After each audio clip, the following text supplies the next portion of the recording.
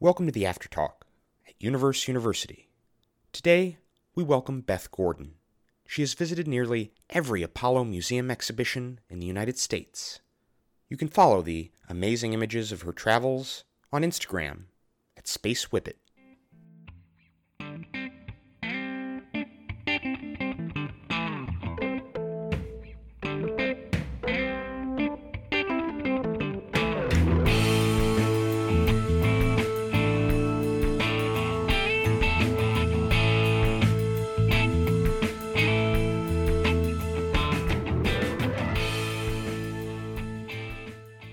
Well, thank you for being on the program. You said this is actually your first podcast. This is. Thanks for inviting me. I'm excited to be here. So for people who might not be familiar, you have a pretty popular Instagram account with pictures of your beautiful dog in front of a wide variety of Cold War era space race hardware, Mercury, Gemini, and Apollo. So I photographed my dog with 7 flown spacecraft in a number of air and space museums around the country. I always get explicit permission from each museum because I don't want to just wander into museums with my dog or make people think that they can wander into museums with their dog. Sure. So, first of all, my dog's not a service dog. We're not pretending he's a service dog. So just to get that out of the way, we get explicit permission and we visit either before or after hours for his Instagram. So how did you come up with the idea to photograph your dog in museums on an Instagram account? So first of all, I started this Instagram account. I kind of wanted to learn about influencer marketing, that sort of thing. I figured I would find some cool places to take pictures of him. I was coming back from a dog training conference with him and kind of Googling around where's cool places I could photograph him with.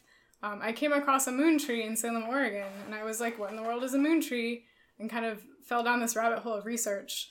So I got excited about sort of sharing information about science and history on his Instagram as well, instead of just posting pictures of him and saying, oh, like, happy Friday, or, oh no, it's Monday again. I wanted to do something more substantive than that. So after I kind of got that idea, I found this cat account called Purry Gagarin, and they had all these pictures of this cat in museums, and the lighting was so perfect and they were so beautiful that I thought they were photoshopped. And one day I saw they had posted a video of their cat, like, walking across a gantry at the U.S. Space and Rocket Center. So I was like, these are not Photoshopped, this is real. Wow. I sent them a message and I was like, how did you get permission to take your cat to museums? And they said, just ask. Who is this cat person? Purry Gagarin, the Cosmo Cat. Interesting. we'll have to follow them on our own Instagram. Yeah, because I thought the pictures were fake. It turns out they weren't. So they said, hey, just ask. So I just asked one museum and they said yes, and then I asked another museum and they said yes, and then it just kind of exploded from there, and now we've been to 31 museums and we're going to Museum of Flight tomorrow. That's incredible. Yeah, I'm as surprised as you. So, backing up a little bit, for our listeners who might not be familiar, what is a moon tree? What is a moon tree? So Stuart Russo was an astronaut on Apollo 14. He was a smoke jumper in the U.S. Forest Service, which are the people that jump out of airplanes and fight forest fires. To kind of honor the U.S. Forest Service, he took 500 tree seeds with him on Apollo 14, and they flew around the moon. So they didn't come down onto the moon, they stayed in the command module, but they still went into space and were part of Apollo 14. When they came back, they accidentally exposed the canister to vacuum, and they thought that the tree seeds might have died, but they planted them anyway. Almost all of them germinated, and they planted them as part of the bicentennial in 1976. So there's moon trees all over the country. Probably the closest one to you guys is in Olympia at the state capitol. That's fantastic. Check it out. Yeah. It's fantastic. Does it look like it was... It just looks like a tree. It didn't mutate into alien form. No, it looks like a Douglas fir. There are 5 different species they took. I think the one at Olympia is a Douglas fir. So, because they wanted to have ones that would grow well over the country, right. So they chose different species that would grow well in different areas. So we obviously here in Washington have the Museum of Flight, where the Saturn V's F1 engines are displayed, and those are very impressive. But talking to you about the museum, different museums you've been to, are there any museums that you've been to that were kind of obscure, that didn't really stand out on a national or international basis, where you managed to find some interesting things? I want to tell everyone to go to Weatherford, Oklahoma, and visit the Stafford Air and Space Museum. It's fantastic, and I think it's the most underappreciated air and space museum that I have been to. They have the Apollo Soyuz hatch. So I took a picture of my dog, like, shaking my hand in front of the hatch. Like the docking hatch, which they docked the Apollo vehicle and the Russian or Soviet-era Soyuz vehicle and they had together. the famous handshake between the American and the Russians. They also have Gemini 6A there, so you can see the flown spacecraft there. in which Tom Stafford played Jingle Bells on the harmonica, which is pretty cool. That's fantastic. Yeah, they have a bunch of other artifacts. They have a full-size model of the command and service module, so you can see sort of the scale of that. They have an F1 engine. They have an actual mission control console from Johnson. And once in a while, Tom Stafford shows up. That's incredible. We almost got to meet him. He was there that day, but our schedules didn't quite line up. Have you met any astronauts? I have not met any astronauts. I had a friend of mine the other day met Scott Kelly. Oh, cool. Vera Demchenko was actually her name, and she was on one of our After Talk programs about Mars. So for any of our listeners who haven't heard that After Talk, that's a few episodes back. Oh, fantastic. How fun. Definitely. Oklahoma is a strange place for them to have such a cool little collection. I mean, Tom Stafford's from Weatherford, Oklahoma, so it actually makes a lot of sense. Have you been to the, I guess another one, sort of the middle of the country, is the, Kansas Cosmosphere? I have not taken Kuiper there, but I've been there on my own, and that was absolutely amazing. Like, it was just absolutely eye-opening. Like, so you'd recommend that one also? Oh my gosh, yeah, absolutely. Yeah. I walked in there, and the first thing you see is a portrait of Hitler, and I was like, what is this? And I learned so much about this. I knew almost nothing about the American space program before I went to the Cosmosphere, and I learned so much, like, just where it all came from, and what happened, and kind of the politics. And so I take it the painting of Hitler has some kind of connection to Werner von Braun and the V-2 rockets? When you walk in, the first thing they start with is World War II and the development of the V-2, and they actually have a V-2 there. And they kind of go all the way through the space race. But I learned, kind of the story you learned in school is like, yay, the Americans won, we went to the moon, but like everything that led up to that and kind of all the failures that led up to that and how like we ended up making it a priority when we didn't previously make it a priority was really interesting. Like I learned about the Vanguard satellite, like everything that you've seen on my Instagram, I pretty much learned originally from the Cosmosphere. So yes, highly recommend the Cosmosphere. And before we began our recording, we were just talking about how history is difficult because you want to make it fun and interesting and accessible to people, but it is very dark, and I think the space race is no exception. That landing on the moon was a wonderful, peaceful thing that we did that I'd still like to think, as naive or idealistic as it might sound, that it's something that all of humanity can take pride in and like find something very positive about, as well as all the technological spin-offs that came as a result of the space race. But it was definitely like all these political underpinnings. It wasn't just like rah America, let's go to the moon. Like we were trying to one up the Soviets. Like you can't argue about that. It wasn't just like let's spend all this money because we want to do this like thing that looks good. Like it really was a Cold War. So it's hard to explain to children, I guess, but definitely. And read in, I think it was Smithsonian Magazine recently, that I think at the peak of public support for landing on the moon in the 1960s, they said it's something like 45%. I think probably closer to 40% of the American public were like, yes, we should absolutely spend money on going to the moon. So even then, it wasn't as popular as we might imagine it being. Yeah, I think those numbers went up as they approached the actual moon landing, so it'd be interesting to see. But I think like when they started the space program, when they announced that they were going to go to the moon, like when Kennedy did that speech, I think it was around those numbers. I have to look at the specifics. So definitely. So yeah, I guess we can just jump right into discussing Apollo 11, but really there's no way to discuss Apollo 11 without the broader context of the space race and the technology that we created. And I think some of your photographs with Kuiper in front of Gemini space capsules that was I think an incredible, almost forgotten aspect of the United States space program that the landing on the moon would not have been possible without some of the developments in Project Gemini and these tiny little capsules. I like the point that you made in your previous podcast about how it's like sitting in like a space smaller than the front seat of your car for potentially multiple weeks. Like that really hit home. Yeah. I think the longest flight that they did on Gemini was about 2 weeks. Yeah. And that was Jim Lovell and, gosh, I can't remember. I think it was actually Frank Borman and Jim Lovell. I believe so. Look it up. And it was because of their experience in space that they became part of the Apollo 8 crew. Yeah. But spending 2 weeks in a space smaller than the front seat of your car, and they said that Frank Borman and Jim Lovell did not have enough space to stretch out their legs. Oh my gosh. So their legs were permanently... Oh my gosh. I think the thing I like about Gemini is just sort of like the human factor and all the little anecdotes about that, like smuggling a corned beef sandwich aboard or playing Jingle Bells on the harmonica, like all the sort of little pranks that they did on each other that make it seem like this wasn't, 150% serious. Like these are human beings, like doing human being things. Like I think that's really neat. I think there's also such a human element to the American space program and to Apollo in the sense that Apollo 8 reads from the book of Genesis because, to my understanding, they were told it's going to be the largest television audience in history, so do something appropriate. Yeah. Find something to say to mark the occasion, and just kind of left it in their laps. Whereas, I think if you look at the broadcast that they made, that was actually a pretty small part of the programs. They had, I think it was 30 to 45 minutes, and they actually spent most of that time sort of describing features that were on the moon. So it was kind of a science lesson plus a Genesis reading. We only remember the Genesis part, I guess. Definitely. So, but, they had kind of a little bit of everything. That's a good point. Yeah. That's a good point. But that was my Christmas card this year, was my picture of Kuiper in front of Apollo 8. Oh, that's along fantastic. With the Earthrise picture. So I put them both on a card and mailed them out to a bunch of people. That's amazing. Yeah. It's my understanding that the Apollo 8 capsule is Chicago? Yes, it's at the Museum of Science and Industry, Chicago. And they also have Mercury Aurora 7. Oh, wow. So I visited there with Kuiper. They were really, really nice. I also visited Adler Planetarium in Chicago, and they have Gemini 12. As far as planetariums go, Adler is great. It's amazing. I always like to reference the Fisk Planetarium because I used to present there, but Adler Planetarium I've heard is just very impressive. Yeah. Very impressive. It's very historical too, which is always cool.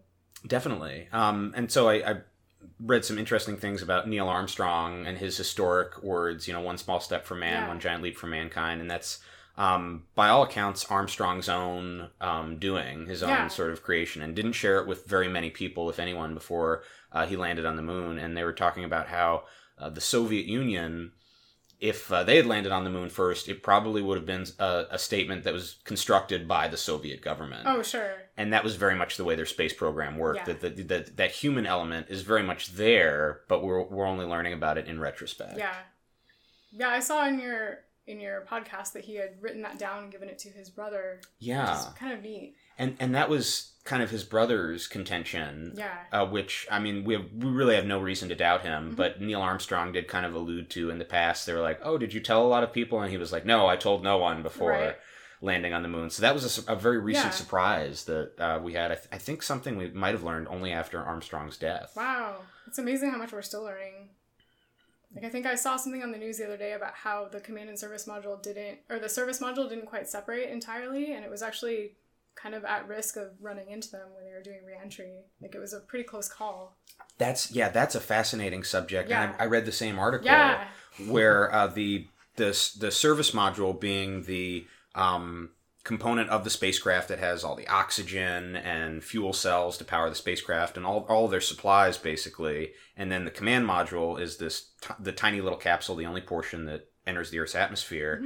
And basically the service module, when it separates, was supposed to be very, very far away. Yeah, it was not so far away. As you said, the article I read had this terrifying looking picture where it looks like a meteor with a bunch of chunks. I think it was probably the same article. Yeah, and you can kind of see the service module disintegrating in the atmosphere because it wasn't meant to re-enter the Earth's atmosphere, and it could have. They found out only weeks later after they had returned that it could have been deadly for the Apollo 11 crew. It sounds like they had the same problem on Apollo 8 and Apollo 10, and they didn't have time to fix it before Apollo 13. But after Apollo 13, they managed to fix it. It was some switch that was misaligned or some instruction set that was wrong. Yeah, but it gives you an idea of just how many different moving parts. Oh my gosh. And how many things I think could have gone wrong. I think people forget that there are so many close calls on... Oh my god, it's a miracle that we didn't have more catastrophes. Not just on Apollo 11, but Apollo 12 was struck by lightning when they were launching on a Saturn V rocket. It's a testament to all the engineers and all the hundreds of thousands of people that went into designing that. Sure. I think conspiracy theories almost abound because they made it look easy. Right. And there were so many successful Apollo missions that people are like, oh, we made this incredibly dangerous journey to the moon and people came back alive every single time. That seems far-fetched, but there are many... My favorite anti-conspiracy argument is if you go and look at the NASA archives, there are hundreds of thousands of technical documents online, so you can see for yourself that either we went to the moon or we did all the engineering necessary to go to the moon and didn't go to the moon. So kind of the simplest choice there is that we actually went to the moon. So why would you go to the effort of engineering all of that and not actually use that work? Yeah, and we did a blog post that was very interesting, just talking about the geology of the moon rocks. Geologists from all around the world, including the Soviet Academy of Sciences, looked at these rocks and said, no, you can tell, crystallization structure, exposure to cosmic rays, all these things that from geologists who had been devoted their lives to studying rocks on Earth, Right. looking at something that is profoundly like different, Yeah. very much from a different body in outer space. Well, we still have those laser reflectors up there, don't we? Yeah, I believe that we do, that we've done experiments where I always thought it would be fun to find, like, I'm sure there's some facility somewhere that still has lasers that have the capability of pinging those. It'd be fun to, like, do a sort of in-person experiment. Yeah, I've for spoken fun. with people at the planetarium who have known people who have done that experiment, and that's I think again conspiracy theories abound because there are a lot of people in our society that to some extent are scientifically like illiterate. Yeah. So even the idea that we set up this little device on the moon that we can bounce lasers off Right. of, and it's not a very big looking device. It No. looks like about the size of a large coffee table Right. book. But they talked about that. That couldn't have been placed there by a robot. That instrument really needed to be, in 1969, needed to be calibrated by hand and set up by a human being. So we watched From the Earth to the Moon, where they talked about how the and then after watching it, we had the conversation about the Saturn V rockets themselves. Yeah, so not to cut you off, but From the Earth to the Moon is an HBO special produced by Tom Hanks from the 1990s. Have you ever seen it? I don't think I've seen it. I'll have to put it in the list. Yeah, I would definitely recommend it. It's very well done, and a lot of people don't know a lot about it, but gives a very comprehensive overview of the different Apollo missions. And I think this was right after Tom Hanks did Apollo 13, so he was kind of in a vintage space, you know, Apollo phase of his career and his interest. But anyway, so you... Blake was we had a talking conversation about Saturn V. How many Saturn V rockets they ended up making in preparation. Because when you guys were talking about how crazy it is that everything kind of worked out and fell in sync, that we actually ended up having, I think your estimation was that we had 2 more Saturn V rockets left over. Yeah, after and so, everything. Yeah, isn't one of them at Air and Space and one of them's at U.S. Space and Rocket Center? So I don't think there's a full Saturn V at the Air and Space Museum in Washington, D.C. I think... I'm pretty sure there's a full one at U.S. Space and Rocket Center, and they also have a full-size model outside. Yeah, and so I'm trying to think. I think both the Houston Space Center and the Kennedy Space Center have some sort of Saturn V hardware. But you talk about full-size models and all these other things. It's difficult for me to remember specifically what's an actual Saturn V that's had its internal components scooped out and they're displaying an actual Saturn V and what's... I'm pretty sure Huntsville has an actual one. Yeah, I think you're correct. I think you're absolutely correct. And I think Kennedy Space Center does as well. But yeah, just absolutely incredible machine. And I was talking about, so John Logsdon wrote this book after Apollo that I've been reading. And John Logsdon is a very prominent space historian and talked about, I believe it was James Webb was the administrator of NASA at the time we were going to the moon. And he talked about, I guess, ordered more Saturn Vs and more lunar modules and more command service modules than some people believed they would need. And I think at the end of the day, this is why we ended up with extra Saturn V rockets left over that became, some of which never flew in space, and one of which became Skylab, America's first space station. But that he ordered so many because in his mind there was no guarantee that Apollo 11 was going to land successfully on the moon. And then if they didn't, they wanted to be able to get something else going before 1970, launch at least 1 or 2 more missions and attempt it. And there was no guarantee that those missions would make it. So if they crashed on the moon or if they had to do an abort, just this guy who was, like you'd say pessimistic, but just probably pragmatic. It's realistic. I mean, if you look at the failure rates of the earlier rockets, I mean, you can't assume that everything's going to go perfectly. Like, there's so many things that can go wrong. Absolutely. Yeah, so I think that's really staggering. And Neil Armstrong, Michael Collins, Buzz Aldrin, I think have all given interviews where they said, we thought we had a 50-50 shot. Yeah, isn't that amazing? It's... Speaking of Michael Collins, he recently set up an Instagram account. I don't know if you've seen it. It's like the most wholesome thing I've ever seen in my life. It's just delightful. Like, he posts about, like, who made the worst jokes? Was it Neil or Buzz? And he was like, it was me. This is really adorable. Yeah, he's probably one of the more down-to-earth astronauts. He really seems like a great guy. Yeah, and certainly one of the most lesser-known member of the Apollo 11 crew, which is really unfortunate because he played such a crucial role. And we tried to, in the formal episode, give Michael Collins a lot of attention rather than just mentioning him as a historical footnote. For sure, yeah. He's still around and, he has an increasing social media presence. It's kind of cool to see him do that and kind of reach out to the younger generation. Absolutely. Yeah. And Buzz Aldrin, no disrespect intended to not at all. legendary. Buzz is amazing as well. Yeah. But people did feel like, in comparison to Neil Armstrong and Michael Collins, Buzz Aldrin had a little bit more of an ego and was a little bit more... It sounds like he was more of an academic, Yeah, it's hard to get a sense of who Buzz Aldrin was because compared to Neil Armstrong, he was more charismatic and he had more of an interest in being in the spotlight, and to this day is a very much public face doing interviews and public events. Whereas Neil Armstrong, in comparison, was considered to be kind of reclusive. But yeah, Buzz Aldrin had a doctorate of sciences. His doctorate was in rendezvous maneuvers. Right, yeah. and it earned him the nickname Dr. Rendezvous. Yeah. So he was exactly who you would want, on piloting the lunar module. Yeah, it was funny to me. I guess Neil piloted the lunar module, right? So. Yeah. Well, Buzz Aldrin, it's something of a misnomer. He was the lunar module pilot. Right. Was on paper what you call that position is. But he wasn't physically. Right. Wasn't Neil physically flying it? Yeah, it was Neil Armstrong, and it was always the commander who physically flew it.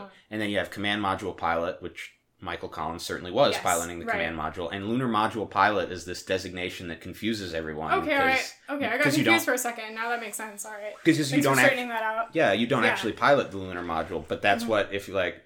What is your title on the mission? It's the lunar module pilot. But I spoke with an aerospace engineer once who met Buzz Aldrin and just referred to him as Dr. Aldrin, which was funny because we don't think of him as Dr. Aldrin or Dr. Buzz Aldrin, but that's that is the appropriate title for someone in his position. Whatever he wants to be called is his appropriate title, Definitely. Yeah. It's like doctor and then astronaut. Like there should be Dr. Astronaut, sir. There should be an abbreviation for astronaut. Or Dr. Astronaut, ma'am. Like Starman. Oh man. Moon dude. So we had previously we did our 3-part space race, and then we did 3 after talks for the space race, and yet you still came up with something to commemorate Apollo 11. So you have to commemorate Apollo 11. Of course, but there was a lot of content in the space race. So how did you... Because these were conversations that we were having while you were writing the episodes. Like, where did you find your niche? Yeah, and maybe Beth can give us a critical review of the podcast. My hope was that I didn't retread too much ground from previous episodes that we did about Apollo. I thought it was awesome. I knew next to nothing about the Russian side of the space race, and I learned a lot from your guys' episodes about space history. I feel like that really filled in a lot of the gaps. Definitely. But with this latest episode, it's like, what more can we say about Apollo 11 that hasn't been said by us or by others? Because it is so well known and is back in the public eye with the 50th anniversary of the first moon landing. But hopefully some content in there that maybe people weren't previously aware of. There were some things I learned from that podcast. Like, I didn't know that Apollo 1 has such a big influence on smoke detector development. Right. Now I need to do more research about that since I've been doing a series of posts from Explorer 1, our first satellite, to Apollo 11 on my Instagram. We're about up to the Apollo 1 fire, which I've been kind of procrastinating because it's such a sad story, but, we're there on our timeline. But it makes sense that would influence smoke detectors. Yeah, I think there's just an enormous number of spin-off technologies that came from the moon landings. Yeah. And I don't think people make an economic argument enough. That this was very much something that benefited us economically. Jim Lovell writes about $7 return for every $1 Isn't that spent. Amazing? Yeah. So, and in addition to... I would probably argue that just the science alone of traveling to other worlds with humans or with robots is an argument enough to go. Yeah. But I think there are other people out there that don't share our enthusiasm for manned space travel, human space travel. Yeah. I don't know. We're supposed to go back in 2024. I'm going to throw this out there. I don't think we're going to make it back by 2024. I'm also a little skeptical. I think maybe by 2028. Like, no one would be happier than me if we landed on the moon again in 2024 with human beings. But what else can we say about Apollo 11? Apollo 11 was the first mission they had coffee. So that's something new. That's right. Of course, instant coffee, but that's presumably why they were so grumpy at Apollo 7 was because Apollo 11 was the first time they had coffee in space, like including Mercury and Gemini. So there's your fun fact of the day. It was my understanding that a lot of Apollo missions had hot water. They had hot water on Apollo 7 was the first time they had hot water at all, like for food prep is my understanding. Like they didn't have it on Mercury or Gemini. And so it's incredible to think how comfortable, like in some ways we could go into the details of how uncomfortable it would be to fly for a week in something that, if Gemini was smaller than the front seat of a car, then you probably have about as much room in your average family car as you would have an Apollo 11. So a little bit, I think they had a little bit more amenities than in previous missions. Yeah, so they had hot and cold water. They didn't have freeze-dried ice cream because that wasn't a thing. It was never a thing. It's a lie.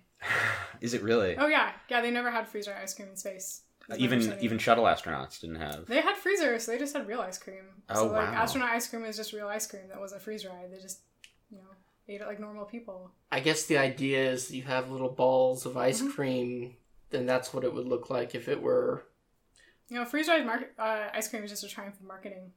If you take your 6-year-old to the museum for an afternoon, like he's not gonna want to go to the gift shop and get freeze-dried, he's not gonna want to be an astronaut who tries to get freeze-dried ice cream. So see, I never fell for that. I was, you walk into the Discovery store at the mall, like looking around for cool science things, and you saw the freeze-dried ice cream, and it was like, well. Yeah, but it's called astronaut ice cream. How could it have never been in space? Yeah. I didn't fall for it. I didn't fall for it. I confess that was something I did not know about ice cream. And the shuttle, I didn't know that the shuttle astronauts had real ice cream. I believe they had freezers on spacecraft as of the 70s, and they just had regular ice cream. Yeah, the shuttle had a lot of amenities that Apollo astronauts didn't really enjoy, including a bathroom, which would be would be very luxurious compared to previous. I think they had backup bags just in case, but yeah, definitely. It's incredible to think about, but in some respects, to have hot food, to be able to get warm hot water on dehydrated food, and to have, I've never tasted any of the Apollo food myself. There were kind of conflicting reports. I think some people were pickier than others. I guess sounds like the bacon cubes were pretty good by all accounts. Interesting. I guess if you're smuggling a corned beef sandwich onto a Gemini mission, that's some indication that you were unhappy with that he was unhappy with the food. I think I don't know. Wally Scherer was just kind of a silly guy, it sounds like. That's true. Yeah, he did play a lot of pranks. Yeah, he was the one that put the sandwich in John Young's pocket, I think.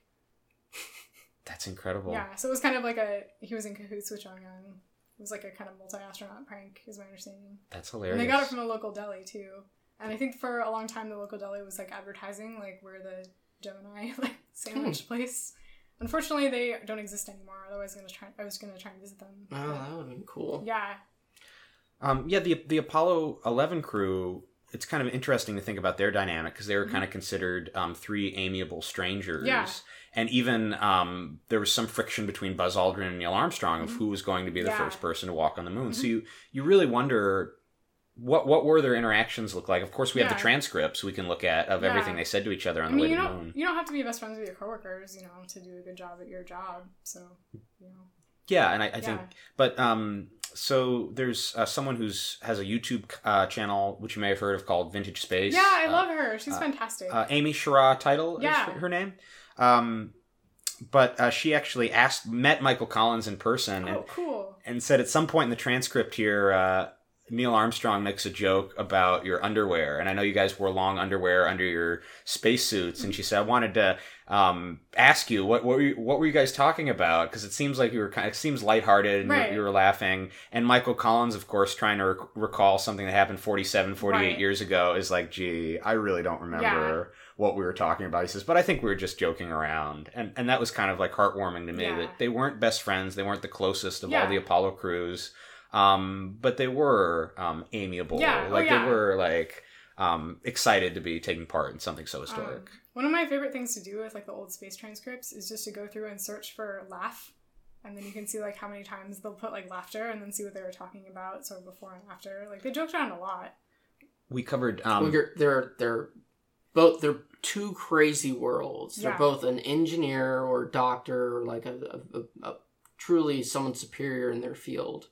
And they're also this kind of crazy, PR marketing person. Well, no, a person that's willing to go to space. Yeah. But so like fighter jocks, military test pilots, which is its own kind of culture of people who do play pranks on each other and have a sense of humor. And I assure you, after being in the military, that there's gallows humor that definitely allows you to be able to get through like the potential that you might die while doing this mission. Wasn't Armstrong a civilian?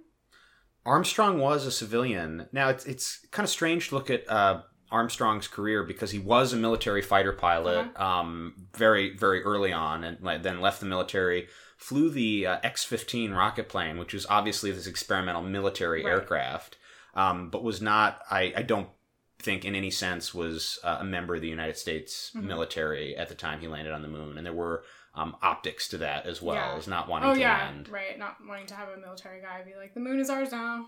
But not very much separated. Sure, like, definitely a civilian, but kind of like a civilian contractor for the military. Yeah. There's some overlap there. I think I was reading that they had this whole deliberation about whether they're even going to put an American flag on the moon or whether it was going to be like a United Nations flag. Like, there were like congressional hearings about this. I haven't dug into it very deeply yet. I thought that was really interesting. It's very interesting to think about. And how I think it's very interesting to me that by most accounts, we don't know for sure, but by most accounts, the ultraviolet radiation would have bleached out the American flag. Right. So if we went back to the Apollo sites now, you would be seeing a lot of the hardware would look very much as it did in the 1960s. Yeah. A lot of it would be very well preserved, and you'd see footprints, and you'd see all this equipment. And I guess Neil Armstrong tossed out, they had like one or two Hasselblad cameras that they took the film out of and tossed out because they had 50 pounds of moon rocks. Yeah. So it was like, all right, let's toss out everything that we don't need onto the surface. There's also, this is a little gross, but there's also several Apollo missions threw out bags of feces. Yeah. And scientists have subsequently said, like, it would be very interesting to see if there's any microorganisms still alive, like on the moon. So we need to go... That's an interesting academic question. I was reading that Buzz Aldrin, like, his, like, urine collector or something broke as he stepped onto the surface. Yeah. Yeah, so his boot was full of pee while they're on this, like, live TV broadcast, which is amazing. That was a detail that I considered including in the Apollo 11 episode, but I thought, maybe not. I don't think I knew that. Like, that's... Yeah, but... I came across that really, really recently. I think it was the last couple of days. Just the idea that Buzz Aldrin, historically becomes the second man to walk on the moon, and shortly thereafter this urine collector bag bursts and, like, has a boot filled with pee and essentially has to go on, like, okay... have to go on. I'm just going to pretend that this isn't happening because the president is watching. Like, exactly. See, that's the thing that I'm imagining. Yeah. Like, he says something, laughter. Like, that's what I want to hear. Like, I'm up to my knee in a swimming pool right now. I think it was a result of the lander landing so softly because it didn't crumple, so they were at a higher height. So, like, that force on his, boot or whatever broke something in his face. Yeah, that was something that we mentioned that was interesting. And of course, a lot of people have talked about Neil Armstrong being the greatest pilot of all time.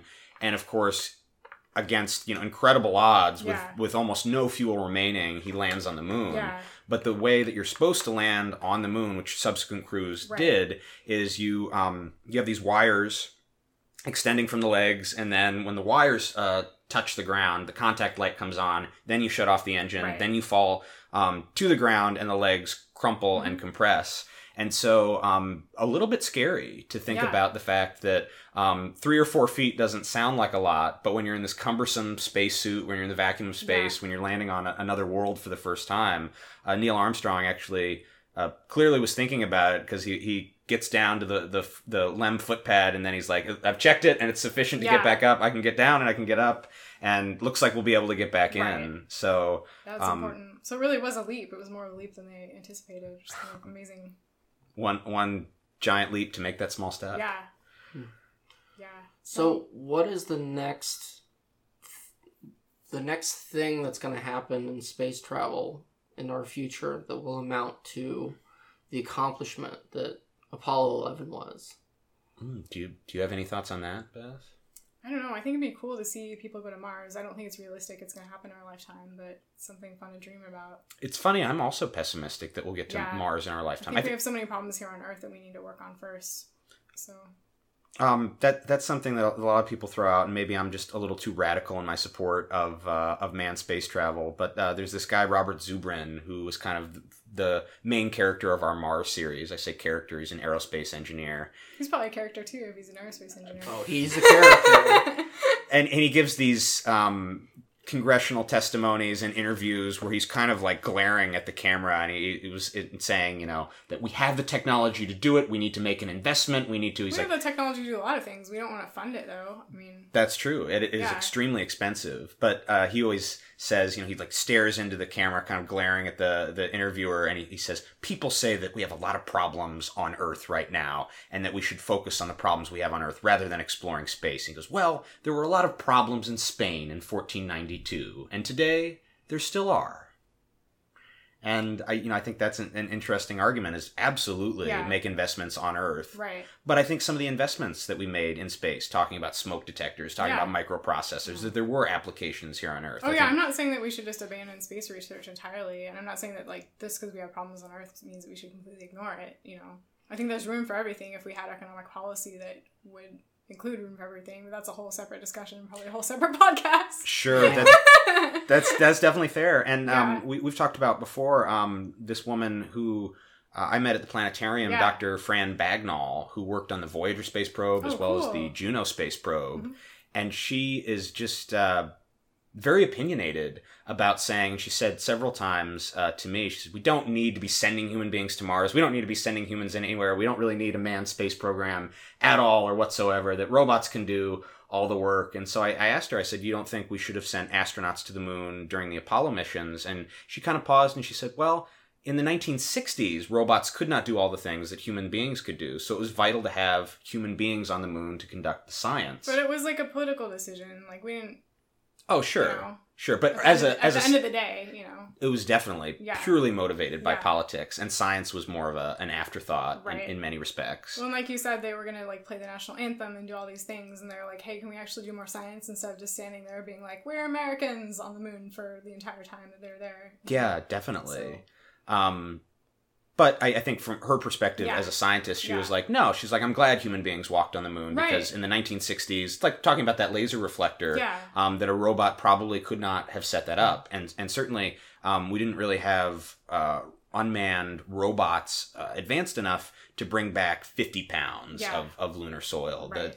And I think close to 800 pounds in all from all the Apollo missions together. And that's pay dirt for geologists. And think of how many kids that inspired to become scientists and engineers too, just by the virtue of having humans on the moon. Like that's an entire generation you inspired. Absolutely. About science. Absolutely. Yeah. And we talked about the Sputnik crisis was not just, oh my God, the Soviets have a satellite in space, but Eisenhower was like, oh my God, you guys, it's fine. And Eisenhower... It was not fine. Well, and people thought Eisenhower was too cavalier. He's like, I've known about this for years. Like, why is everyone freaking out? It's just a satellite. Yeah, it's just a radio transmitter. It's just a beep. Everyone calm down. Our military is clearly superior. Very, very much the way an old general would think about space. And but he had all the context that the rest of Americans didn't have. So reading John Logston's book After Apollo, it was very interesting to see that they said Vice President Nixon, who was vice president under Eisenhower, actually was far more enthused about space than Eisenhower was. To give full credit where credit is due. But you talk about how dangerous the space race was for the people going on the journey. It's interesting to read this book After Apollo because Nixon talks about after Apollo 13, he was so rattled by the fact that this crew almost didn't make it back to Earth alive that he made this aggressive effort to cancel Apollo 16 and 17. Wow. Even after Apollo 18, 19, and 20 were scrubbed. And it shows that he realized just how dangerous it was. Yeah, it's a miracle that we got everyone back alive, I think Apollo 1 was a big wake-up call in a lot of ways, too. Redesigning everything to be much safer and... Yeah, absolutely. Having, firefighters on the pad, probably a good idea, Yeah, that's definitely interesting to think about. Just so many people, so many moving parts, so many things that we had to think about. It is, and in some respects, if I'm looking for the silver lining, it's it almost makes sense that there are people who don't believe we landed on the moon because it is such an amazing feat. Yeah, it's incredible. you almost have to expect that there will be people along the way who will say, it's too amazing for me to even believe. Yeah. Or, I mean, people also like to feel like they're sort of woke.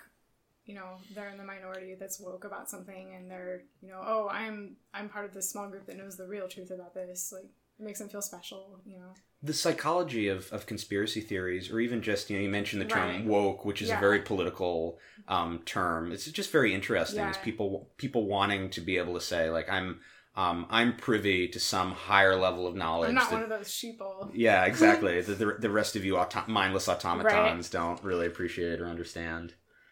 So, yeah, I guess Mars would be the only thing that would really be comparable to landing on the moon. Because if we land on the moon again, historically, in 500 years' time, what's going to be the thing that stands out? The fact that the first time that we did it in the 1960s, or the fact that half a century later we came back with more advanced technology and replicated the same feat? Yeah. I think it's still pretty cool that we're finding out more about exoplanets, that we're still getting information back from New Horizons. Like, the Ultima Thule thing was pretty damn cool. Absolutely. Can we say damn on your podcast? You know? Yes, you may. Yes, you may. You know? I think I've even accidentally dropped an F-bomb or two on previous... We try not to get... It happens. I try to keep stuff on my page pretty PG. I learned how to bleep out a swear for the first time in my presentation video that I posted. I'm excited. Interesting. Yeah. Well, and who knows what the Jim Webb telescope is going to do for us. Yeah. That really opens up the different capabilities of what we're going to be able to detect that we couldn't with previous telescopes. Exoplanets is a fascinating tangent to go off on, because I read an article that said we might be getting to a point soon where we'd be able to see whether or not there's plant life doing photosynthesis on exoplanets, because you could kind of detect it in the gases that are in the atmosphere. Dang, wow. So I think that would be an incredible moment for science to be able to say, yeah, there's definitely plants on this planet. Yeah, there's definitely enough plant life to change the atmosphere. Something that seems to be acting like it's photosynthesizing, you know. Right. That's amazing. Even on Mars right now, the presence of methane on Mars is this very interesting... Isn't that wild? Yeah. So you followed that. Yeah. I watched the live stream where the NASA people were like freaking out and they're all excited about this discovery. It was really cool. Do you want to enlighten our listeners as to why methane is such a big deal? Like, it's typically the result of a biologic process, right? Yep. So. Yeah, and so I think that in some ways would be comparable, certainly not in human spaceflight, but certainly in science and astronomy as a whole. It's an organic molecule. Yeah, we may definitively confirm that there is life on Mars even before sending humans there, that there might be microbial life. Or that may have been at one time. Yeah, or that there may have been at one time, and that's just as that would be just as profound to brush some dust off of a fossil, right? Like, and snap a picture of it for the whole world to see. It's just amazing. So, yeah, again, what is there to be said about Apollo that hasn't already been said? It's truly an incredible testament to, you know, I could get very again naive and very idealistic about humanity's drive to explore, but also I mean, there's kind of several layers of it. There is kind of like maybe propaganda isn't the right word, but it is inspiring and it is like exciting to think about, like, hey, we all came together and did this big thing. And then there's kind of the political, like, oh, we were beating the Russians, you know. There's the technological, we have all this research that came out of it. I mean, it's a very multifaceted thing.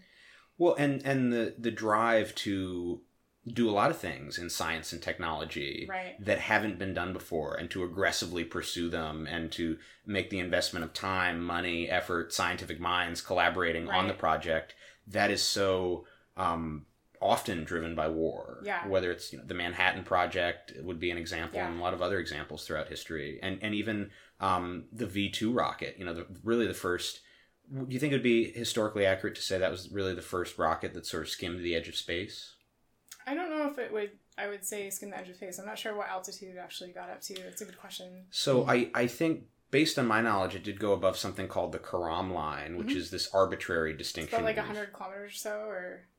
Yeah, and I'm so bad with distances. I want to say it's like over 50 miles above the Earth's surface. And I don't know what that translates to in kilometers. And of course, it's just an arbitrary distinction. Yeah, for sure. Yeah, where we decide space and near space is completely arbitrary. But that's like saying that's like the first motorized vehicle versus the Model T. Whereas, like, there may have been other craft that made it up there, but this was mass produced. And it was made in numbers that are really hard to like wrap your head around with them basically hollowing out mountains to be able to store and build these V2 rockets in. Yeah, and the human cost. Yeah. Yeah, and Werner von Braun's an interesting... so complex, yeah. Yeah, complex is a great way to think of him as being an enigma. And even, apparently, he had, a Bible verse engraved on his tombstone, and he was very a devout Christian by many accounts. But you also think, like, all right, well, I immigrated to the United States, and there's rumors about me being a ruthless, Nazi who used slave labor. So what's the best way to rehabilitate my public image? Yeah, I don't know if we'll ever have the full story on, we don't know what was going on inside his head, Yeah, I think I've heard him described as not immoral, but amoral. Yeah. And that even with the V2 morally rockets... flexible, perhaps. Morally flexible, perhaps. But even with the V2 rockets launching them, that he wasn't thinking about winning the war or killing English civilians, that the applications for space. Yeah, but I mean, the space program would unambiguously not have been the same without him. I mean, he was behind Lunar Orbit Rendezvous. He got us switched over to that idea. I mean, I think he did a collaboration with Disney as well. Like, he did kind of, he was kind of the brand ambassador for the U.S. space program, like collaborations with Disney, and did a bunch of marketing. Well, Disney has some weird ties too to the Germans as well. Yeah. Well, and even the notion of Walt Disney being this kind of sinister, like anti-Semitic sort of like character, Walt Disney himself. I've read some odd things about that. Some people were upset when the Tom Hanks movie Saving Mr. Banks, I think, came out, because I want to say that it's Tom Hanks portraying Walt Disney as this jolly, like, piece of Americana. And people are saying that's Walt Disney has this dark past that no one's acknowledging and blah blah blah. But yeah, I don't know enough about that to comment, unfortunately. It's something I should look into. It's interesting. I shouldn't pretend like I know much about it either. Sure, might be some Disney fans, some Disneyphiles who are listening to this podcast who are getting irked. I think we can all agree that Space Mountain is the superior ride at Disneyland. Definitely. Well, things are starting to get a little bit more complicated nowadays. It's true. With Now all the new little Star Wars right? and everything else that's opening up. It's my fervent hope that, like, enthusiasm for space and space travel is on the upswing now. Right. We talked about in our Mars podcast that we've gone through these strange phases, at least in the United States and the Western world, where people become fascinated by Mars. They sort of get Mars fever. Yeah. And then the excitement sort of dies down. And it's very cyclical that in the 1990s with... I want to say that Pathfinder was one of the first rovers that we sent... to Mars, one of the first things that had wheels that could, like, drive around. So in the 1990s, especially, we discovered a meteorite that may or may not have had Martian microbes and bacteria in it. So I'd like to think that space is very similar in that regard, that we're going through cycles where, the American public kind of less interested in it, and it's kind of fades into the background than times where... There are bigger concerns, Definitely. Definitely. Well, and I think things will change. And we've had this conversation in past episodes, Chris, about private space industry making an enormous difference. Blue Origin, I think, it has been very quiet about their commitments and the things that they're working on. And I think their near future is going to be really interesting about what they accomplish, because they are looking at building motors and rockets that make most of what we built in the past 50 years pale in comparison.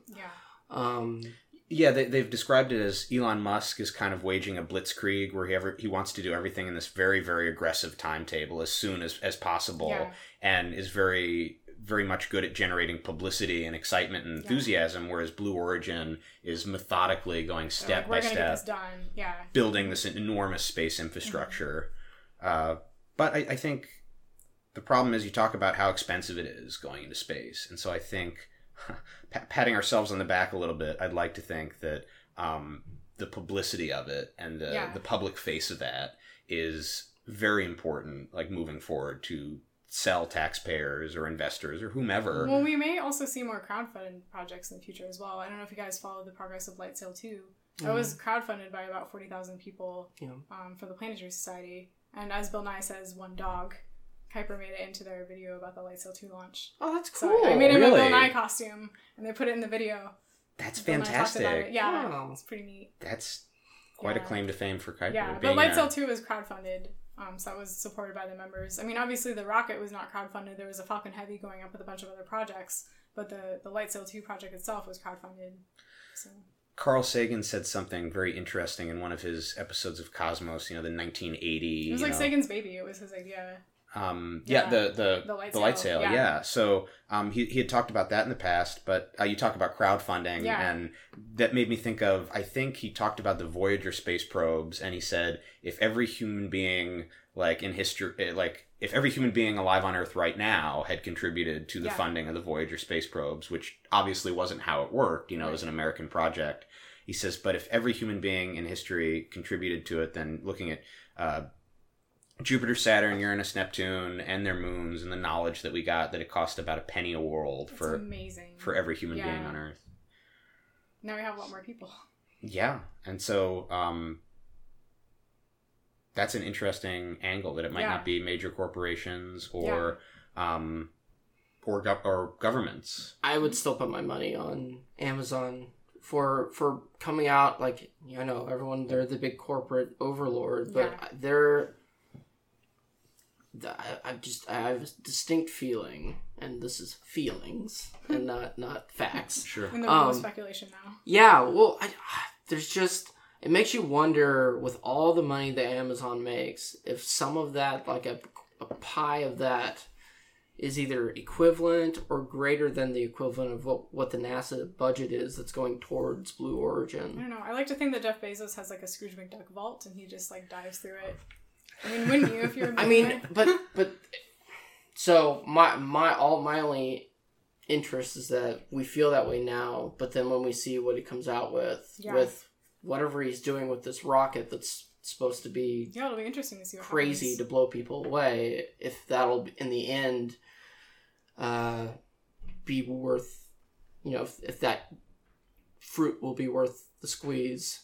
When I saw that Bezos, I don't think as part of Blue Origin, but Bezos himself sponsored the Apollo 11 exhibit that's traveling around the country right now. Yes, he did. Yeah. Well, if I'm not mistaken, I think it was Jeff Bezos who put up the money to fish the engines, that's the F1 correct. Engines out of the Atlantic Ocean. They have that on display at the Museum of Flight. It's really cool. Yeah. And it was quite a project because they were in a fairly deep portion of the Atlantic Ocean to go down there. It was a non-trivial project. Yeah, to go down there and pull them out and retrieve them. So all of that to say, it's very easy to Amazon is an evil corporate overlord, but there's these small, interesting little projects that the government would have had no interest in doing, and this weird entrepreneurial Scrooge McDuck is going down and not solving, but doing these cool little independent projects. And I don't mean that he's like Scrooge. I just mean that he probably has a swing. I'm not saying you are. Yeah. I'm saying a lot of people say that. Sure. And that's been, there have been a lot of complicated men in history, like Carnegie, or you name another. I think everyone's complicated. Right. We tend to oversimplify it for children, this good guy did this thing on this one date. But it's so much more complicated than that. There's always more context. I think that's a good way to look at history, is not to say that this guy was the bad guy or this guy was the good guy, even though it's certainly within the narrative of a podcast, it's easier to break people down that way. Or a history class in middle school or high school or whatnot, Yeah, definitely, but there has to be a lot of nuance in looking at... you have to look at the context, what led them to make those decisions. Yeah, and even... Why didn't they value human beings, Yeah, and even talking about Neil Armstrong, Buzz Aldrin, and Michael Collins, without having met them, without knowing them personally, how do we really say that this is what his personality was like or not like? And Neil Armstrong was known for being very serious, which is why it's all the more interesting, going back to... Amy Sherrod Title's question to Michael Collins. It's very interesting, these people who we thought of as being so serious, that Michael Collins and Neil Armstrong were kind of joking around with each other. That by all accounts, Neil Armstrong did have a sense of humor. He wasn't always serious and focused 100% of the time. Yeah, so they're human beings is what you're saying, turns out. Definitely. Yeah. A big shock, right? You talk about crowdfunding. This is just an obscure sidebar that I thought was interesting. So I was a political science major, came from that background. We generally don't get too political on our podcast, but one of the historic things about Barack Obama's campaign for presidency in 2008 was the fact that they said it was a rare campaign where individual donors made up a tremendous amount of money. Kind of like what Elizabeth Warren's doing now. Yeah. Yeah. And so but that's like in politics is very atypical. That generally what we see in politics is big corporate donors and like a small... the laws have changed significantly the past 20 years. Definitely. So, is like a small number of people making these enormous contributions, which is kind of like... Well, Citizens United, like it's changed significantly. Yeah, Citizens United, we're told, kind of opened up the floodgates. Yeah. Mm-hmm. But how interesting it was that one candidate ended up having an enormous amount of money, and Barack Obama had an enormous amount of money in 2008 from individual donors sending in $2, $3, $4, $5 like to his campaign. Yeah, it's amazing what people can do in aggregate. Like just a few bucks goes a long way. So that gives me some optimism for the future. Whatever your politics might be, it's a historical example of you can, if you have enough people behind you. Sometimes all it takes is an enormous number of people saying, "I can afford $2 or $3." It takes a good idea and then a way to put it into action, basically. And good marketing, so people know you have an idea. Yeah, I think so much of it comes back to marketing. Oh my gosh, everything is marketing. Yeah. And that we probably, I'd like to think, understand that a little bit better because we're trying to market our brand as you're trying to market yours and get people excited about it and interested about it. Elon Musk, we talk about on one of his podcasts, his engineers were very irked that while he was demanding them to build this state-of-the-art rocket for the first time in the early days of SpaceX, he was also saying, on the side, I want you to build a giant full-scale model of the rocket that we could put on the back of a truck and drive all around the country. Right. And it kind of pissed them off a little bit because they were like, as if we don't have enough to do, you want us to build a giant model.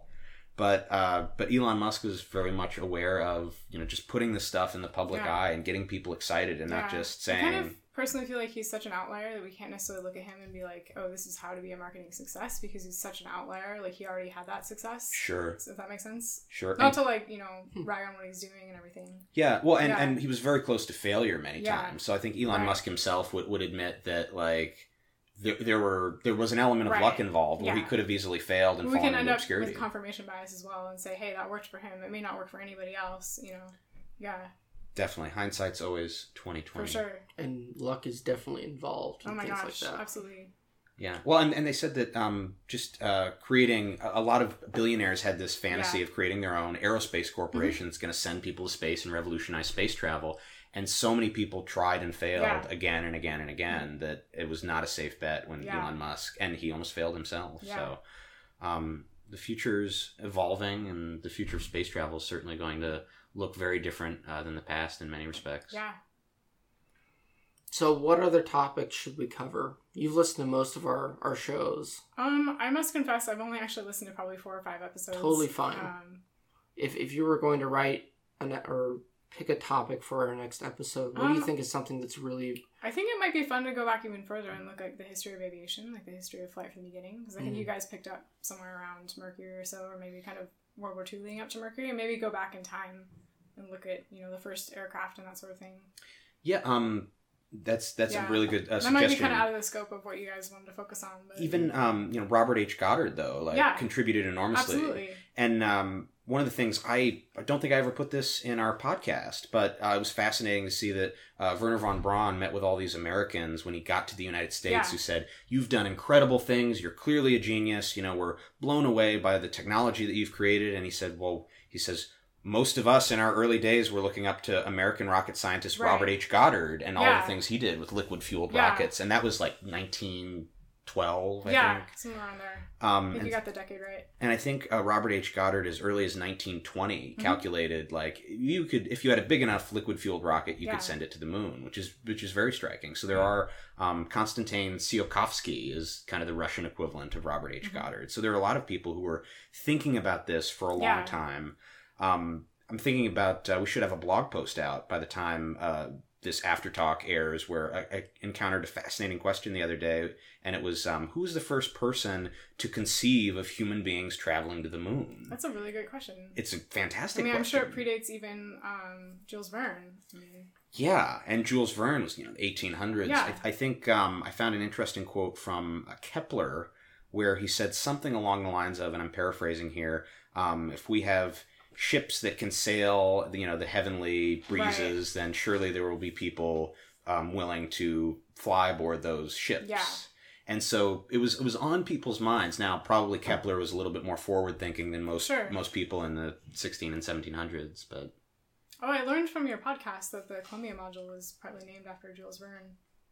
Yeah. I didn't know that before I listened to your podcast. That was fascinating to me, that Jules Verne was the influence for Columbia, because you think of the United States of America and how the word Columbia has so many tie-ins. Yeah. I think I learned recently that the Columbia was the first seafaring vessel to navigate around North America or something. I need to look up the history of the ship Columbia, the sailing ship Columbia. Didn't you also say that that's the reason why they're called ships is because of Columbia? Like spaceship, naval ship, that kind of thing? Yeah, there's an interesting naval tradition in terms of...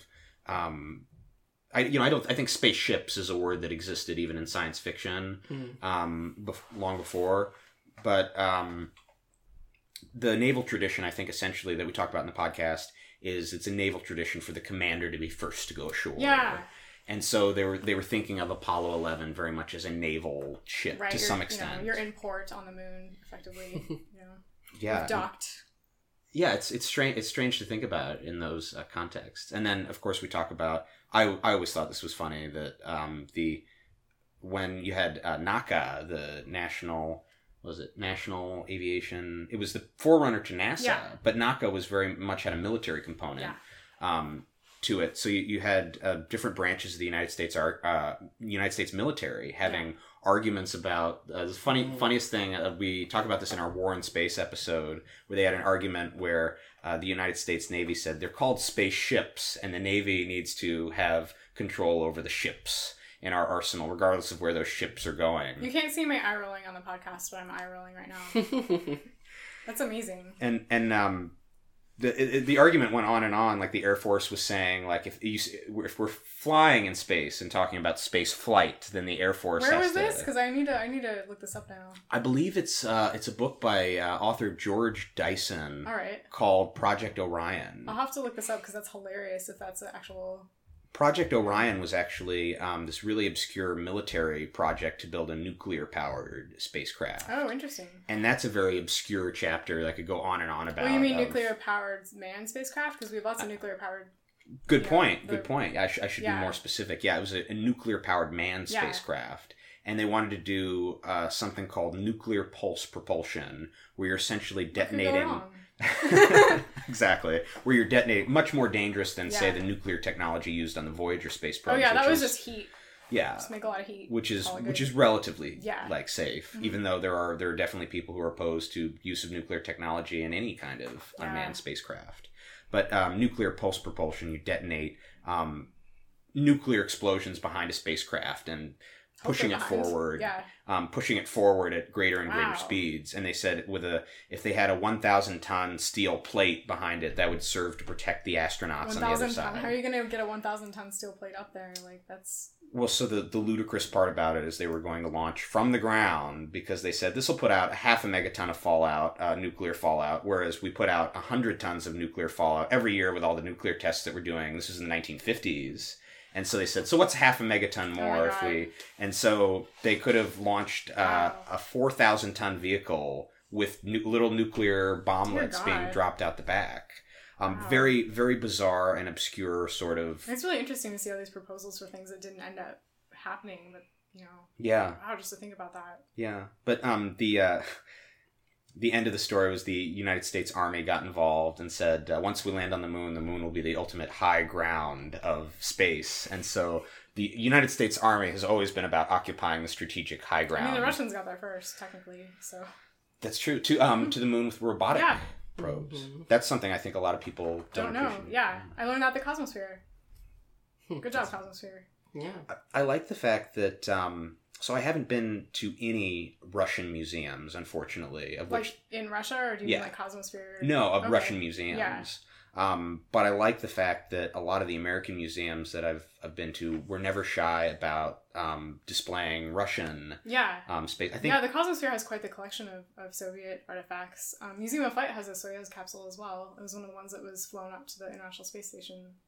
And it would be very easy to say, well, of course they have of course you have to talk about in a museum, you know, the contribution of Russians and Soviets, you know, throughout history. But at the same time, America is very nationalistic. Rah, rah. We could very easily be like, leave that out. It definitely depends on the museum. I think there is kind of I don't want to say a different narrative, maybe a different focus. If you go to the Smithsonian versus like the Cosmosphere, so you see kind of different sides of the same, not different sides, but kind of different aspects of the same story, if that makes sense. Sure. It's not like either of them are like incorrect or anything. It's just they tend to focus on different things sometimes. Different theses. Definitely. They have a thesis, and then they have the supporting documentation for what they want. I do think, I mean, not conflicting necessarily, just kind of different focuses. So. Right. I do think there are Russian museums that I've seen where you see an occasional Gemini capsule or something in the background. Yeah, they have some of our spacecraft, and we have some of theirs. I don't think Russian has any. I don't think they have any of our flown spacecraft. They might have some of our like test capsules and stuff. But nice to know that.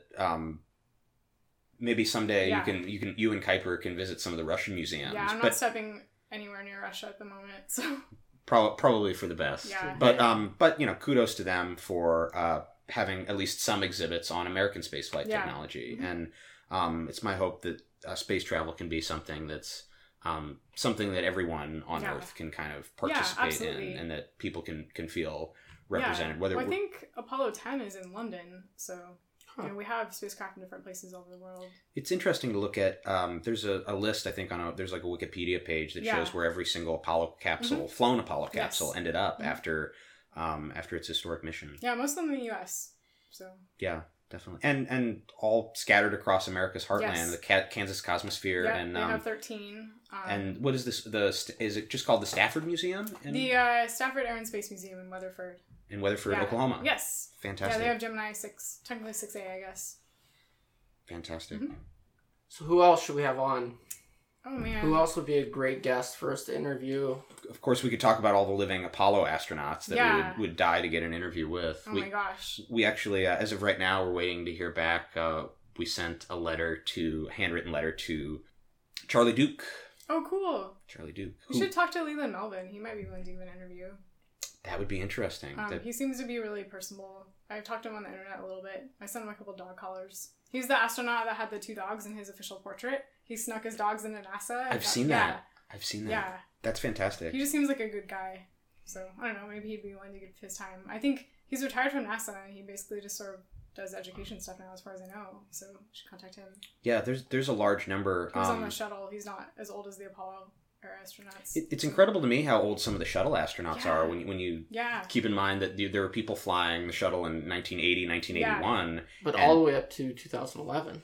All the way up till 2001. I think he was like 2008, 2009, something like that. So pretty recent. But the first shuttle commander on STS-1, the first shuttle flight into outer space was I'm so bad with names. It John Young? John Young. Yeah, yes. I mean they had corned beef. That was the first appearance of corned beef since Gemini 3. That is my useless fact of the day. Well, I'm learning some interesting things, like the coffee on Apollo. Right. Like that would be very interesting if you were a coffee drinker, if you drank coffee every morning, and suddenly, all right, this is the most important mission of your career. Go up there and you're gonna have to cut coffee out. If I remember correctly, I think NASA thought that astronauts had like a bigger problem with space sickness than they did, and it turned out to be caffeine withdrawal for the early missions. Wow. Yeah, I'll have to look up the statistics of that. I'm pretty sure. That's incredible. Yeah, so they thought that they ended up with headaches, but it turns out they just had like normal caffeine withdrawal. Nothing was actually really wrong. So, we talked about, and I guess caffeine withdrawal for some people can be really pretty awful. Yeah, absolutely. No, thank you. Stick to my caffeine addiction. I don't drink coffee every day, so I don't know the pain of that. It's rough. It's rough. I told someone the other day that I thought I was looking at some of the Apollo astronauts, and I just imagining them as these larger than life legends, and I thought to myself, I probably don't. I'm not in good enough physical shape. I don't eat healthy enough. Right. Like I'm not strong enough. Not like perfect physical and mental health. And I just think I could never be an astronaut. And I saw an interview with Buzz Aldrin, who actually writes in his own book that he struggled with being an alcoholic later on in life. And it's imposter syndrome happens to everybody, which is wild. Yeah, and I think he talked about. I think the title of one of his books was about coming back to Earth or back to Earth or something, and he said that was his dad was a jerk to him too, so that probably didn't help. His dad was a very prominent figure as well. Big shoes to fill. I think his dad didn't like that he was the second man on the moon. He like made fun of him a lot and like made him feel really awful. Is my understanding. That's incredible. Yeah. That's wow. incredible. Yeah.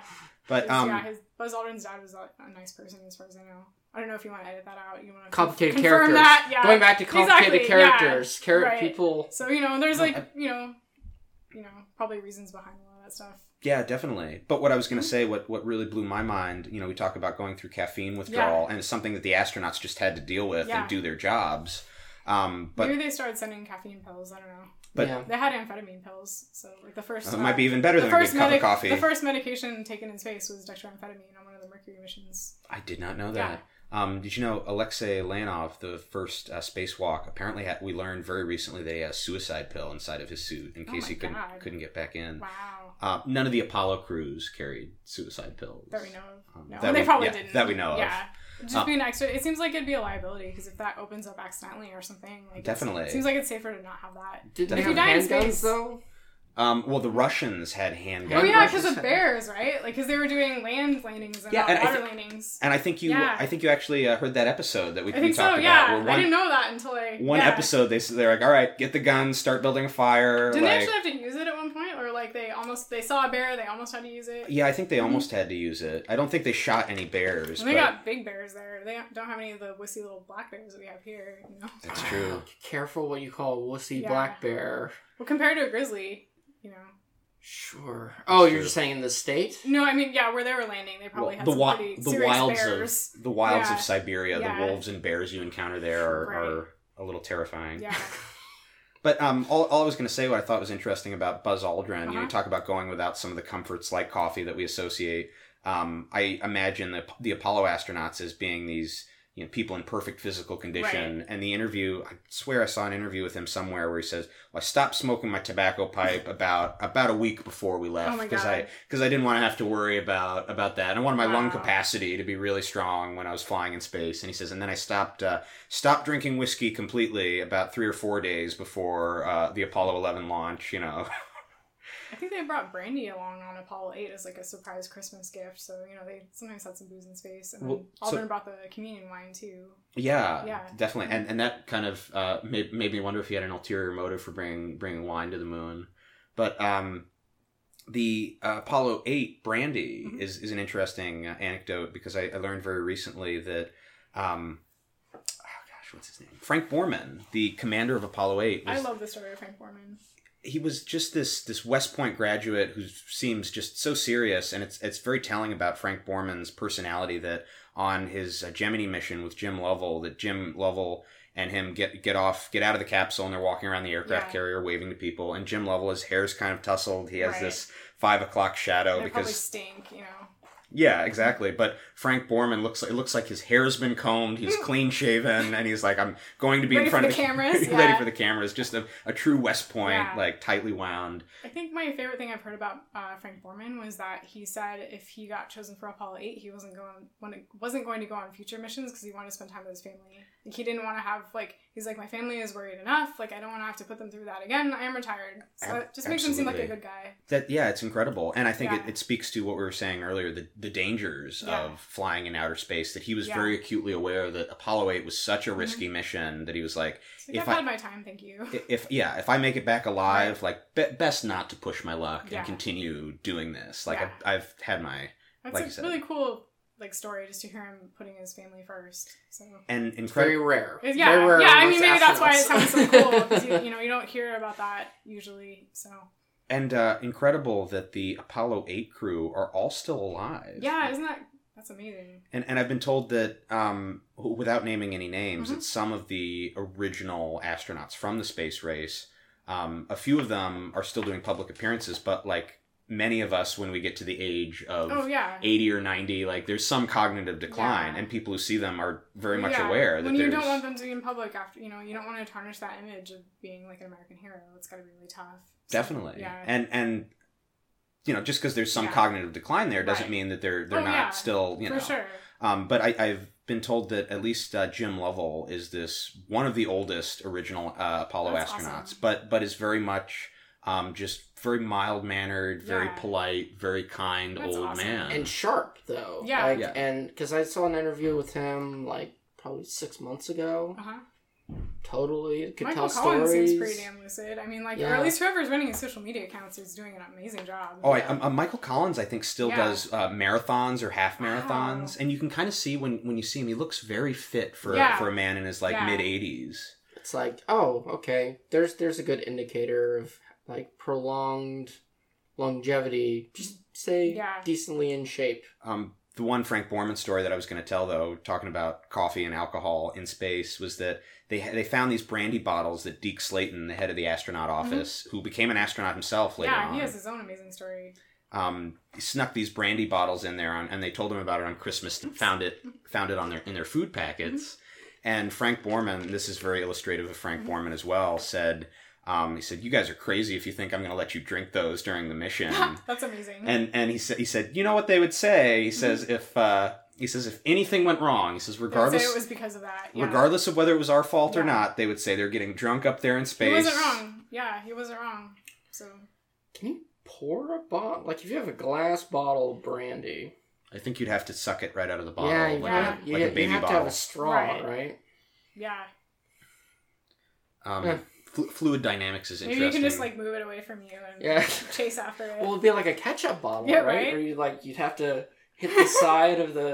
Damn it. Fluid dynamics in outer space is fascinating to think about because they've said, astronauts have talked about if you cry in space. It just kind of mucks up your eyes. Yeah, that it's an irritant because your teardrops cling to like the surface tension of your eyeballs. They don't run down your face or come at like. I think they've portrayed that really interestingly in a lot of like fiction works. Like I know Mary Robinette Kowal has written these lady astronaut books, and she interviewed a ton of astronauts and like tried to reproduce all of that as accurately as possible. Who's the author? Her name is Mary Robinette Kowal. Okay. She's cool, so I'd happy to like plug her on her podcast. She might be willing to do an interview with you. That'd be great too. We would love to have her. She's a really cool person. She is a puppeteer.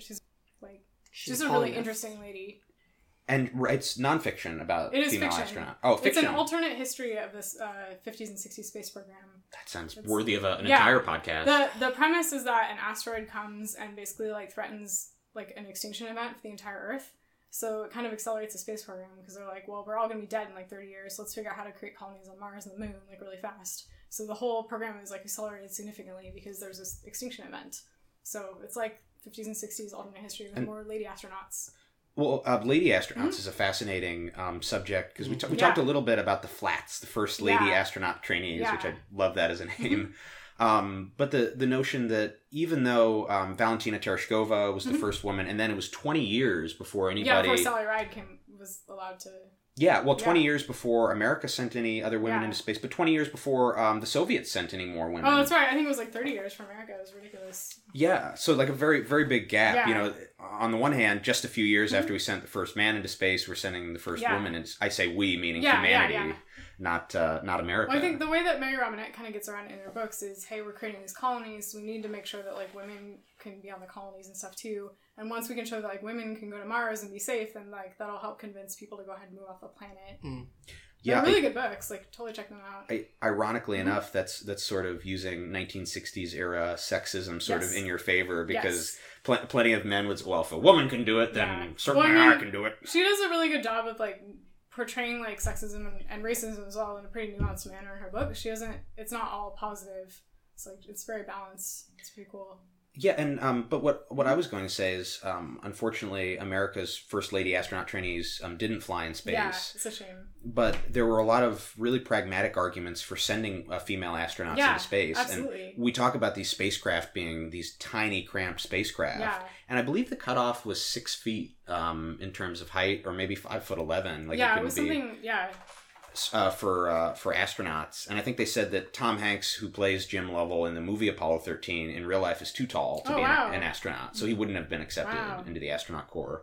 But you think of that, and like that becomes less problematic if you're using female astronauts. Yeah. Among all sorts of other things, and reading about missions to Mars, they talk about how men and women, our bodies react differently, are affected differently to radiation. Yeah. Zero gravity, all these different things, and I think at the end of the day, particularly when we're talking about long duration missions to Mars and things like that, they've even talked about sending crews that are in their 60s because of radiation. She deals with that in her books as well. Like she's done ridiculous amounts of research to make her books realistic. Like, highly recommend. It's The Lady Astronaut of Mars is a novella, and then she has like the novella is kind of like a postquel to the 2 books, and then there's 2 books that Fascinating. come before that. Yeah. Yeah. So on the one hand, while I would say that I think people of all ages, genders, and orientation should fly in space, that space is something for all of humanity. When it comes to specific missions, if there are long duration missions where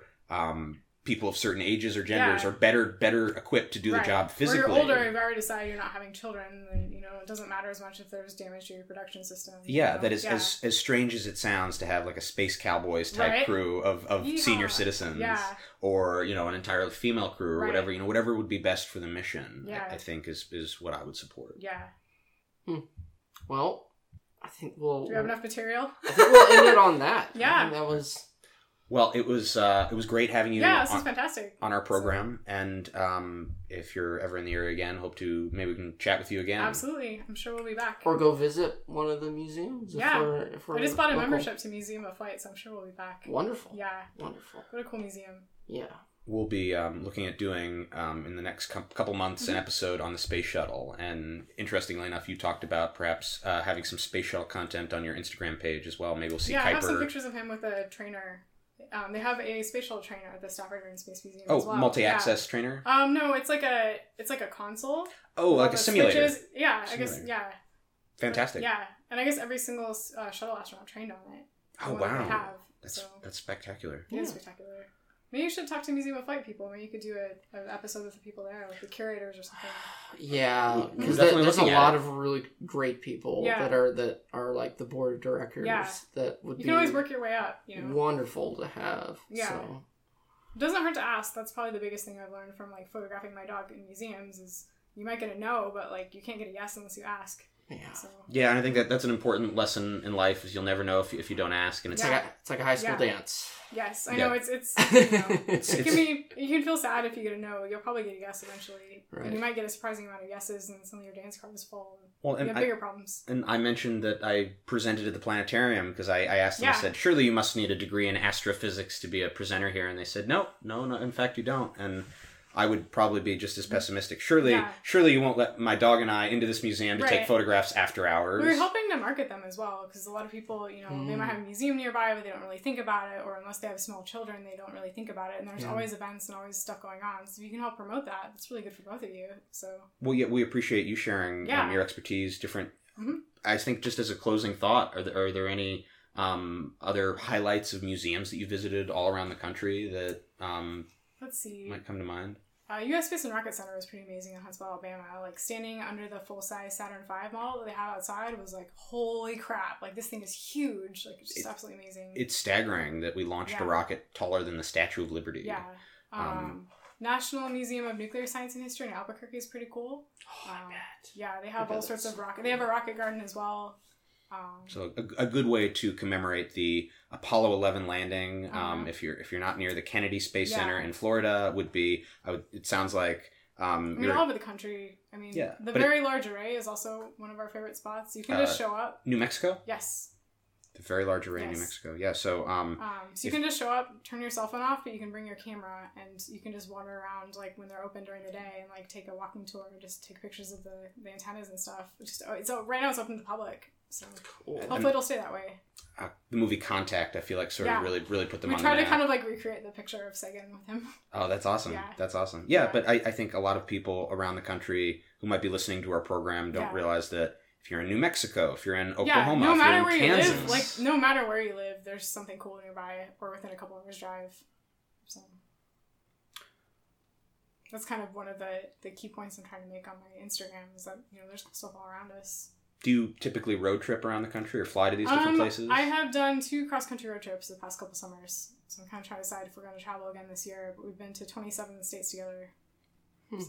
Yeah, no offense to our listeners in Oklahoma, but I can't, because that you've presented the most compelling reason for me to go on a trip to Oklahoma. I was kind of, I was kind of surprised as well. Like, there's something cool in every state. So, like, I don't look down... I used to kind of look down on other states because, I live in Oregon and, we think we're so much better or whatever. But, like, there's something really cool in every state. Like, don't look down on any place. Including moon trees, apparently. Including moon trees. Which we learned about. Yeah.